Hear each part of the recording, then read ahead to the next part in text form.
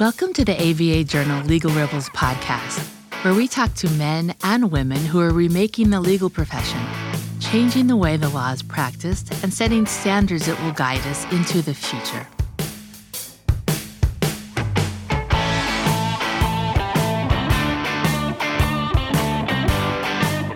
Are you struggling with debt? Do you have collectors breathing down your neck, threatening to repossess your property and filing lawsuits against you in court? For many Americans facing this dilemma, their options are fairly limited. Hiring a lawyer is often out of the question because of cost. After all, if they could afford to hire one, they probably wouldn't be facing a debt collection lawsuit in the first place. Meanwhile, navigating the complex and intimidating court system can be daunting enough even with representation. Without it, and it's a Herculean task. Upsolve, a New York-based company founded in 2016 by ABA Journal legal rebels Jonathan Petz and Rohan Pavluri to help users file for Chapter 7 bankruptcy on their own, decided to try and help. Upsolve sought to train non-lawyers to provide free, limited legal advice to help low-income individuals facing debt collection lawsuits in New York. One problem, though, the program potentially ran afoul of the state's unauthorized practice of law, or UPL rules. So Upsolve filed a lawsuit in New York Federal District Court seeking a declaratory judgment that its program did not violate the UPL rules. In late May, the court granted Upsolve's motion for a preliminary injunction, holding that the New York Attorney General's office could not enforce state UPL laws against the company. While there's still a ways to go on this lawsuit, the implications could be huge for the entire legal industry. My name is Victor Lee, and I'm an assistant managing editor for the ABA Journal and host of the ABA Journal Legal Rebels podcast. Today, my guest is Rebecca Sandifer, professor and director of the Sanford School of Law and Family Dynamics at Arizona State University, and a faculty fellow with the American Bar Foundation. Sandifer has been at the forefront of trying to get states to expand access to justice by reforming its regulatory rules that keep companies like Upsolve from being able to provide services for the millions of Americans that cannot afford legal representation. Thank you for joining us, Becky. Thank you. It's a delight to be with you, and I apologize for my somewhat croaky voice. No, you sound great to me, So I gave a little bit about your background in the intro, but there's obviously a lot more to you. Can you talk a little bit about yourself, especially why expanding access to justice has been such an important issue for you? Sure. Thank you for the opportunity to talk with you today and to talk with your audience. I got into studying access to justice because I started out by studying lawyers. I was very interested in inequality in the legal profession. And lawyers were very interested in inequality in the legal profession. But I started to wonder why we were all so interested in lawyers. I mean, you're all very interesting and lovely people, but, there are lots of interesting and lovely groups of people. And why lawyers were so important was something I started to think about. And to me, the thing that was really striking was we have a public justice system, right? So we elect people to write laws about stuff that we've decided is so important that we as a collective should have a stake in it. We should have some say in how things go down around people's families or around their employment or around their housing. And so that's public. And then we have a public justice system that enforces and helps people use those laws. And we all pay for that through taxes, and we staff it and we build the buildings. But in our system, it's sort of strange. Our public legal system and our public laws are so complicated that you really have to hire a third-party private expert to help you use it. And that's what a lawyer is. So there's this kind of gatekeeper to a public justice system that you don't see for other kinds of public systems. So, for example, if you want to enroll your kid in public school, you can. You don't have to hire a private educational consultant to help you navigate the public school. And so I began to think about what that meant for people's ability to use their own laws. And that's really the study of access to justice. How are people able to think about their issues? How are they able to handle their issues? And it became very clear to me that if you're looking on the civil side, these are really critical problems that people face. They're about making a living and having a place to live and being able to care for people who are dependent on you, who might be adults or might be children. They might be your own children. They might be your neighbor's children or your family members' children. And so, helping people be able to connect to law's ability to help them handle those really critical life issues has become basically my life's work because it's just so important. It's important both for sort of flourishing of our communities, but it's also important for the health of our democracy. I mean, democracy only works when we use it. And so we need to enable people to be able to use their own laws. So we can talk a little bit about the ruling a little bit. So obviously this was a big ruling, but it wasn't on the merits. It was for injunctive relief. But nevertheless, likelihood of success on the merits is a factor in granting an injunction. So should we expect more good news for Upsolve in the future, or is it still too early to tell where things stand? So I'm not an expert on the law. I'm just an expert on how the law works, I guess. But I mean, my sense is that this is a really exciting opportunity to open up space for other kinds of groups that might be helping people with issues like wage justice or housing justice to start to train people who could provide this kind of specialized legal advice that Upsolve is currently permitted to provide. And the great thing about it being a First Amendment case is that applies everywhere, right? That's the Constitution as an ordinary person would understand it. And so that means that this could be a really wide-reaching, wide-ranging opportunity to open up more space for this kind of work in communities all around the country. And I hope that's what people are doing. So yeah, you talked a little about the First Amendment grounds. So the judge based his ruling on, the fact that the UPL law stifled Upsolve's right to engage in protected speech. I mean, were you surprised that the judge focused on that and ruled like that? Because thinking about it, obviously it makes sense. But I mean, it's one of those things where, whenever you get like something that definitive saying, okay, this is like you said, this impacts a basic fundamental right that people have under the Constitution. It certainly, like you said, makes people kind of stand up and take notice. I mean, I think it's wonderful. And I think it's also wonderful that in that decision, part of the reasoning that led the judge to say this was an okay kind of free speech was looking at empirical evidence that shows that people can be quite successfully trained to engage in this speech in a way that is safe and effective for the people they're assisting. I think it's fantastic. We're going to take a quick break for a word from our sponsor. If you're like me, you're probably a bit frustrated with the state of our political system today. Democracy Decoded, a podcast by Campaign Legal Center, examines our government and discusses innovative ideas that could lead to a stronger, more transparent, accountable, and inclusive democracy. Listen at democracydecoded.org to their new season, which takes a deep dive into democracy at the state and local level by highlighting different ways to ensure that every voter's voice is heard. Delegate out those tasks that take up your time. Staffy can help you with your legal, administrative, marketing, and even client-facing workload. Hiring Staffy's top-notch bilingual virtual staff means Staffy does the recruiting, hiring, and training for you. Then, if you need a change, Staffy handles it. You get to concentrate on your strategic work. Schedule a free consultation at staffy.cc. That's staffy.cc and get $500 off with code HAPPY24. Filing court documents, serving legal papers, collecting electronic signatures, all critical parts of the litigation process, yet ones that are time-consuming and error-prone. But what if you could do more straight from your case or document management software? InfoTrack automates data entry, document selection, tracking, and information syncing across all these core tasks and more by integrating with your core systems like Clio, Smokeball, Leap, MyCase, and others. Spend more time on substantive legal work and less time on busy work. Learn how simple it can be at infotrack.com/simple.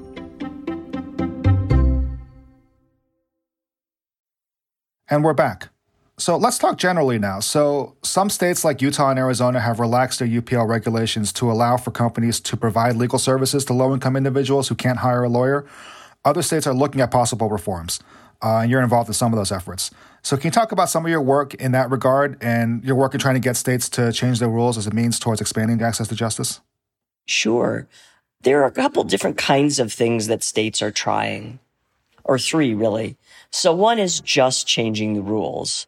Arizona would be an example of that. So they just changed the Rule 5.4, which is about non-lawyer investment and ownership in legal services producing entities. And you can register and become a licensed alternative business structure, they're called, in Arizona. The other thing that's happening much more frequently is the creation of new kinds of licensed and certificated paralegals. They're usually members of the bar in a way, and they're licensed by the bar or the Supreme Court, whoever does the licensing in a given state.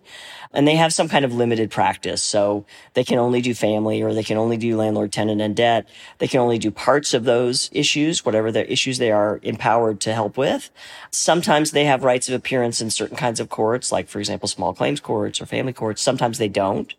Those are probably the most palatable things to the bar, to the lawyers who control this regulation process, because it looks a lot like our regulation of lawyers, right? So it's everything we do is front loaded, right? So there are educational requirements and tests and character and fitness, and then you're licensed and we let you free in the world with some kind of continuing education requirements. But basically you're not monitored unless there's a big complaint against you. The really interesting thing that's different from just changing the rules or creating different categories of lawyers, basically, is what Utah has done in creating a regulatory sandbox. So a sandbox is exciting in two different ways, I think. So one of them is you can release rules about non-lawyer ownership. You can release rules about unauthorized practice of law, at least in concept, in any combination. So you can have any really radically innovative service delivery and service production models, but it's evidence-based. And the evidence that you care about in a sandbox model is the actual experience of the consumer. So if you're focused on access to justice, which is people actually being able to resolve their justice issues, find just solutions for those issues, or if you're interested in consumer protection, which is people actually receiving competent services that are, that meet their needs and are proportionate to their needs, then a sandbox is that's how you regulate to try to ensure those kinds of outcomes. So that's really, really exciting. I have been probably most actively involved in the work in Utah. I sit on the executive committee of the Sandbox, which is the Office of Legal Services Innovation, which is essentially the functional regulator of these innovative legal services. And that's been an extraordinary experience to be part of an incredible team that put that together, that implemented it, and that now, enacts it and refines it in response to what we learn. The other effort in which I'm most actively involved is California, which has a committee under the state bar, which is exploring recommendations about a sandbox in California. Now, Utah's a relatively small market. And so I think it hit last month or in March, 20,000 services over the time that the Utah Sandbox has been open. But, if something in any form like this happened in California, I mean, that's the world's 6th largest economy. I think it's 60 million people almost. That would be incredible. It would be incredible both in terms of what we could learn about how this stuff works, but also it would be incredible in terms of the number of people who would have a new kind of access to justice that they currently don't have. Right. So a couple of things I wanted to kind of unpack from that. So you talked about licensing paralegals or paraprofessionals or some kind of non-legal professionals, some kind of scheme in that regard. So obviously, with Washington's program that they tried several years ago and recently sunset the limited license license legal technicians. Yeah, I can never remember whether it was 3 L's and a T or 1 L and 3 T's. It's a terrible name. It is. I really feel like they could have put a little more emphasis into like marketing and branding on that one. But if I recall, one of the complaints was that the regulations and the requirements for licensing and education and whatnot were so restrictive that it scared away a lot of potential people who might be interested in pursuing this. And it was almost like, it wasn't quite getting another legal degree, but the restrictions were so onerous and so intense that a lot of people just decided not to do it or didn't think it was worth it. So how do you sort of strike a balance between that and, not having enough regulation to the point that then, you potentially harm the consumer and, by putting them with professionals who might not have the requisite training? How do you strike a balance there? Well, I think the best way to strike a balance is to regulate for the outcome you actually care about, which is what the consumer receives. And the way you do that is through a sandbox model where you're actively collecting data on consumers' actual experiences. Now, we don't regulate any legal services in that way at all in any other context. But that's really what you should do. There's very little evidence. There's a research literature on things like, do these character and fitness tests mean that, we weed out bad actors? Does taking the bar exam 40 years ago make you a good lawyer 40 years later? And there's actually very little evidence that those things are effective. There's certainly no evidence that they're more effective than what we know works for non-traditional legal services providers, which is some amount, not too much, of specialized training that helps them understand what they need to do to help with the specific kind of problem that they have. And so ideally I'd have us move to an outcome-focused, consumer experience-focused regulation model. That is hard for the bar to get its head around. If we're not going to do that, then I think we should make requirements proportionate to what we want people to actually, be able to do. And right now, as you said, with the example of the triple LTs in Washington, I mean, it's way too much front-end regulation, way too much overkill in terms of what we're then allowing people to do on the other side of that. And so we could slim that down, I think, with no harm to consumer protection. But I would like to see us actually examine consumer protection. I mean, another thing you see about the regulation of legal services is that when disciplinary committees in different states take action against unauthorized practice, they are almost always instigated in doing so by lawyers, not by consumers, not by people who feel like they've gotten a bad deal or bad service, but by lawyers who are annoyed that there's some kind of competitor in their space. And then what we know from research by Deborah Rohde and Lucy Ricca, for example, is that when those regulators, tackle these instances of unauthorized practice, they very seldom actually look to see if consumers were in fact harmed. They just tell people to stop because it violates the rules, not because it hurts anybody. So I think if we're going to stick with these big front-end systems, which I think are a bad idea, but I understand they've been around for a long time and there's probably a deep commitment to them, we need to be looking at consumers' actual experience as a way of thinking about how much of that stuff we need on the front end and how we should administer that stuff on the front end. And then you mentioned California earlier. I mean, just following some of the reports coming out about that process, it looks like, it kind of started off with a pretty grand focus, but then as people have pushed back on it and people have complained, the focus has narrowed a bit to the point. I think non-lawyer ownership of firms is off the table, and there's some other things that are being debated and whatnot. So how do you get lawyers to buy into a system that, like you said, could potentially it's seen as sort of an existential threat in a lot of ways? Like, how do you get lawyers to buy into a system that, will see these non-lawyers and non-legal professionals, quote unquote, take work from potential lawyers? Well, I think there are some really deep misunderstandings of legal services markets in the United States, and that's kind of what's underlying some of the fears and concerns that lawyers have. So let's look at low-income populations. So if you're really poor in the U.S., you're actually eligible for federally subsidized civil legal assistance. The most recent study out of the LSC shows that even though that system exists there, and even though lawyers do pro bono, 90% of the issues that poor people experience get inadequate or no legal service. That's a huge need. Now, if you move up the income scale to people who cannot afford to pay $250 an hour or $500 an hour for an attorney, they have no access to free legal services. There's nothing that exists to assist them. And lawyers are not, bending over backwards to try to figure out how to work with those market segments. So the kinds of consumers that these new services would be helping are consumers who are currently getting nothing, right? It's not the case that these are going to take away, large corporate clients from the bar any more than consulting firms have already done that, right? So I think that's a really important misconception. I think another important misconception is, my colleague and I, Tom Clark from the National Center for State Courts, did an early evaluation of the LLTs in Washington. And one of the things that we discovered is that law firms would hire them as ways of expanding that law firm's penetration into the market. So a LLT could help clients that were not economical for lawyers to help with full representation. And then because LLTs couldn't appear in court, they could unbundle the representation part of their clients' needs to the law firm. So the law firms that hired these new kinds of legal workers got more business than they would have had if those legal workers didn't exist. And I think helping the bar understand that there's an enormous chasm of need, that there's no way the bar can scale up to serve. It's shown robustly over 60 or 70 years that it doesn't and it won't. So there's, lots of space there for other kinds of workers. And that, if you partner with those other kinds of workers, you can expand your market share. I think that's an incredible opportunity for the bar. And so helping folks see that, I think, is an important part of making them recognize this is not, in fact, an existential threat.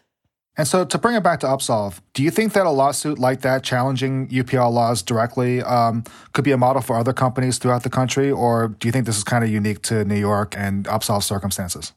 Well, because it's citing federal law, I don't think it's necessarily unique to New York or to Upsolve. And I hope that there are people out there right now thinking about how they would like to be of greater assistance to the communities that they serve. It could be around wage justice. It could be around housing.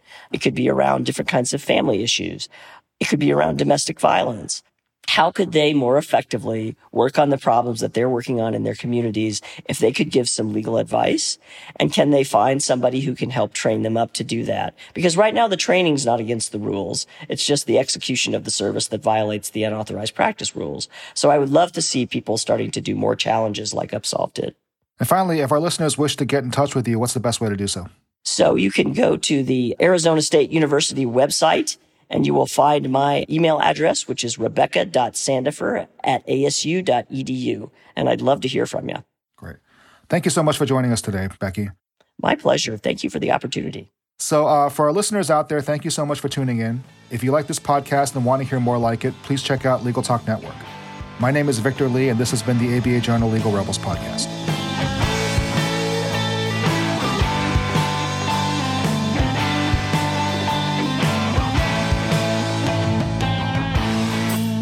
If you'd like more information about today's show, please visit LegalRebels.com, LegalTalkNetwork.com, subscribe via iTunes and RSS, find both the ABA Journal and Legal Talk Network on Twitter, Facebook, and LinkedIn, or download the free apps from ABA Journal and Legal Talk Network in Google Play and iTunes. The views expressed by the participants of this program are their own and do not represent the views of, nor are they endorsed by, Legal Talk Network, its officers, directors, employees, agents, representatives, shareholders, and subsidiaries.